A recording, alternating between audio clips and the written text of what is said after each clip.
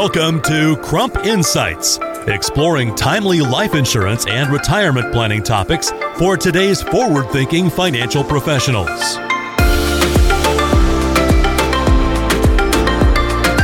A timely topic in this download: state-mandated long-term care insurance.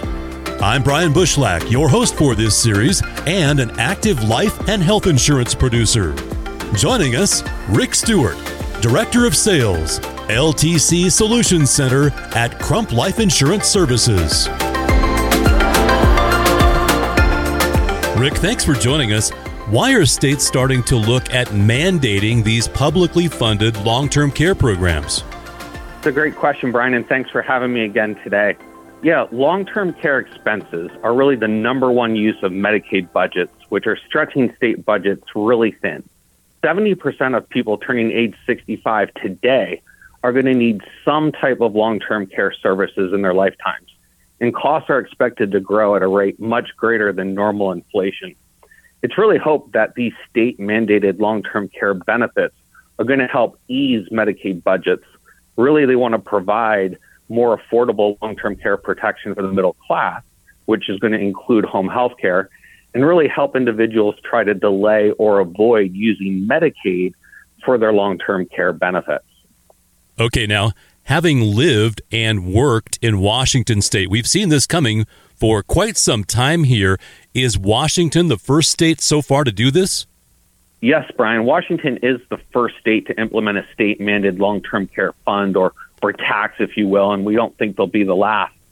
The Long-Term Care Services and Supports Trust Act was signed into law back in 2019, but it really went into effect this past July 1st. That's when all W-2 employees and self-employed individuals in the state of Washington have had to start paying a 0.58% income tax on all earned income to fund the Washington Cares Fund. Now, after paying into the program and meeting the care need and contribution requirements, individuals will be able to receive benefits from this program starting in July of 2026. Yeah, it was quite a shock for many people in Washington State. Obviously, COVID set this back a couple years. Now it's underway. So let's break this down a bit here. Does this cover all earned income then? I mean, is this from, dollar number one? That is correct. It's dollar number one. It's 0.58% income tax on all earned income without a cap. So high net worth individuals are paying 0.58% on all earned income if they're paying into the program. Once the individual has paid into the program for at least 10 years, they're eligible for full benefits. And Brian, if you pay into the program for at least 3 years, you might be eligible for partial benefits. So like some individuals who are near retirement who aren't going to work for 10 years may have access to early benefits as well. All the information on benefit eligibility is listed on the website, wacaresfund.wa.gov. There's lots of different parameters and information available there. But most importantly, the Washington Cares Fund does pay a benefit up to $36,500 per individual, and that fund will be available to help individuals pay for long-term care services and expenses. The benefit will provide even for family caregivers to provide care to you. The $36,500 benefit amount will adjust for inflation every year. And in order to receive benefits, you must need assistance with 3 out of the 10 activities of daily living listed on the state website to qualify for benefits. Okay. You mentioned this. I want to unpack it a little bit because there is a waiting period here. So if you are in need of, this long-term care via the state, right now, you still have to wait, right? Yes, there is a waiting period to receive benefits, and benefits will not be eligible until at least July of 2026. Because there's a requirement, you must pay into the CARES Fund for at least 3 years. Okay, thanks for clarifying that. Now, is private long-term care insurance better? I mean, I don't want to assume anything, but I would guess it is, right? Yes, private long-term care insurance is better, but there are some advantages to the CARES Fund as well. I mean, individual long-term care insurance, which is filed under 7702B, requires 2 out of the 6 activities of daily living or severe cognitive impairment to be eligible for benefits. Obviously, that's better than 3 out of 10 ADLs like the CARES Fund. Also, there's no 10-year waiting period or 3-year waiting period for private long-term care insurance. Once you have a policy, you're eligible immediately for benefits if you qualify. So that's obviously an advantage. Private insurance may also be tax deductible if you qualify, and you can use HSA dollars to qualify to fund a private long-term care insurance policy. Now, one of the downsides to private insurance is, it does have underwriting. So not everyone is eligible to qualify for a private long-term care insurance policy. Also, depending on your age, private insurance might be more expensive. So it's definitely worth talking to a professional to see if private long-term care insurance is right for you. Yeah, good point. And I know advisors across the country in the other 49 states, we're talking about Washington State here, but everybody's thinking exactly what I'm thinking is only a matter of time until other states adopt this. We'll talk more about that in a minute, but you come into this with a long-term care insurance policy, you can opt out, right? If you already had long-term care, you can opt out of this, right? Yeah, Brian, that's right. In the state of Washington, what they did is if you owned a private long-term care insurance policy when the act was passed, there's a provision that if you owned a private long-term care insurance policy before November 1st of 2021, you could apply for an exemption from that Washington tax. It had to be a true long-term care product, not a chronic illness rider. So it could have been traditional long-term care insurance, life insurance with a long-term care rider, or even an annuity with a long-term care rider. Anyway, the news went public well before November of 2021 that you could buy a policy and opt out of the tax, and everybody and their brother ran out to try to buy long-term care insurance. It created a fire sale situation, and so many policies were being sold that the carriers had to pull out of the state of Washington simply because they could not process that business. Over 400,000 people were able to get coverage and apply for that exemption from the state of Washington. The concern with that is those individuals, yes, they got private insurance, but now they're not paying into the fund, so the state's not getting the revenue that they expected to get from the program. Yeah, that's an interesting twist here, and you look at what could potentially happen now in other states ahead of this. So what's the outlook here? I know, again, advisors are seeing this and thinking, well, it would be a very opportune time to get out and, place long-term care with your clients. What's the outlook here? So going forward, as states are looking at these programs, states are going to try to avoid a fire sale situation like we saw in Washington. They would prefer to have the revenue, obviously, right? Other states currently looking at these types of mandated funds are considering an opt-out if you own private insurance, but you're not going to get that fire sale situation. States are starting to use language such as you must own insurance as of a certain date on or before the program effective date. So they're not going to make it public or give you that window to go out and obtain coverage. Once they sign the bill, you're either going to own insurance at that time or you're not. Some things like the state of California is looking to do is even once they pass the bill, if you obtain private long-term care insurance, you might be able to opt out of part of the tax. So there might be an opportunity once these bills are created to opt out of part of the tax to generate more private insurance sales. Washington didn't do that, but other states may consider those types of programs as well. Yeah, you mentioned California. Any other states lining up to do this? Yeah, absolutely. Once one state finds a revenue stream, other states are certainly going to follow. There's really about 30% of the states are now showing some level of interest in pursuing a long-term care program, such as what Washington did. And California is really the leader right now, or the furthest along, if you will. California created a task force which is recommending 5 different long-term care options. And they went out to a private consulting firm, and Oliver Wyman is currently pricing out those 5 different solutions. It's expected that January 1st of next year, they're going to report back, and California is going to make a decision on which program they want to implement if they decide to implement a program. Now, there's some other states that are looking at doing a program as well. New York and Pennsylvania have both proposed bills last year. Pennsylvania proposed it again this year. Nothing has passed, but we'll continue to watch those states.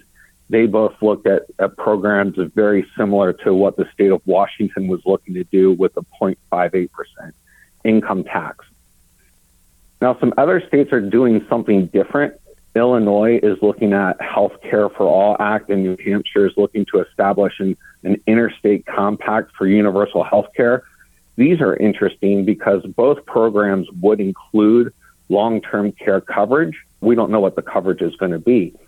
What's concerning is that these programs would prohibit the sale of private long-term care insurance if passed. So residents would be relying on the states to provide and fund their long-term care. Connecticut has introduced a bill. They're looking at Bill SB 903, which would require the Department of Insurance to study how residents may need care and determine if a state-mandated program is appropriate. Massachusetts introduces a bill and is considering it as well. And finally, Minnesota. There are others as well that are in some early stages of doing research, but we expect states to continue to look at doing something similar to what Washington did.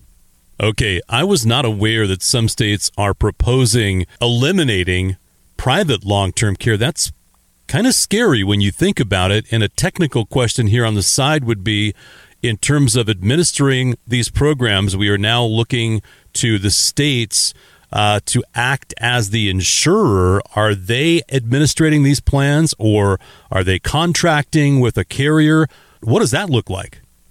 The states would be funding the level of care, correct, depending on the level of care. These programs would be looking at home health care, assisted living facilities, and nursing home care, depending on the level of care that you need. If you own private insurance already, you would still be able to use that. Unfortunately, once these bills are passed, if they went into effect, if you did want to look at private insurance, you would have to go out of state or reside in another state to obtain coverage.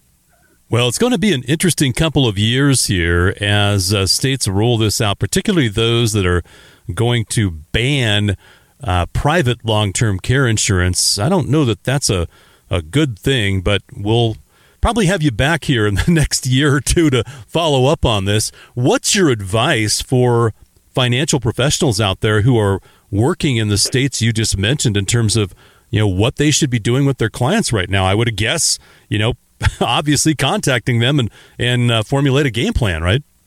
That's the million-dollar question, right, Brian? How do you give advice to your clients when you don't know what your state is really going to do yet? Yep.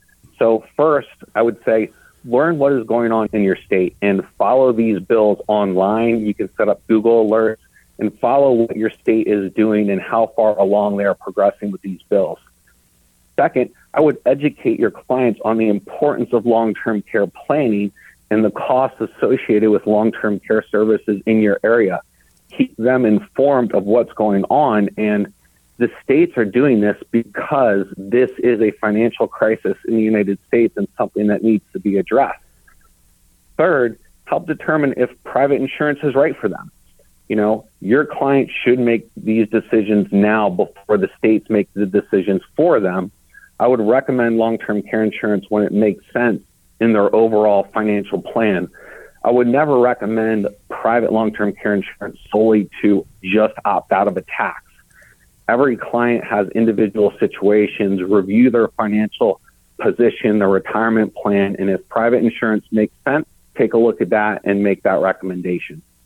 Yeah, that's a good point. I mean, that's fiduciary responsibility to a client to, do what's in their best interest. And I appreciate what you said about, buying something to avoid the tax, because you'd rather have the money than avoid the tax, right? Especially if you don't need it. And it'll be interesting to see moving forward how this plays out. I mean, to your point, we just don't know, but you have to inform your clients. You have to get in front of this because, it may catch a lot of them by surprise, right?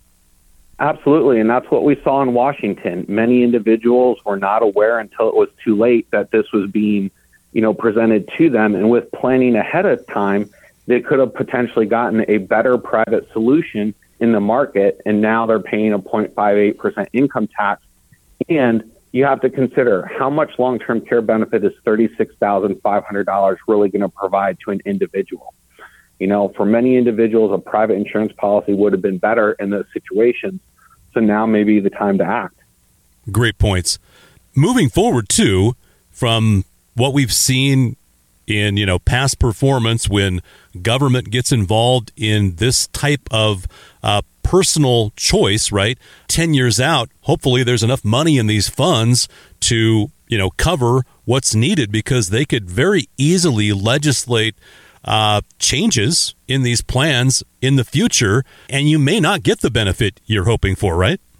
You're absolutely right, Brian. These programs do need to remain solvent. And although, for example, in the state of Washington, they're starting with a 0.58% income tax, there's no guarantee that they're going to be collecting enough revenue for that program to be self-sustaining. So if they need to increase that tax in the future to remain solvent, the program is allowed to do that. So that 0.58% could become 0.75% or 1% down the road. You just don't know. Yeah.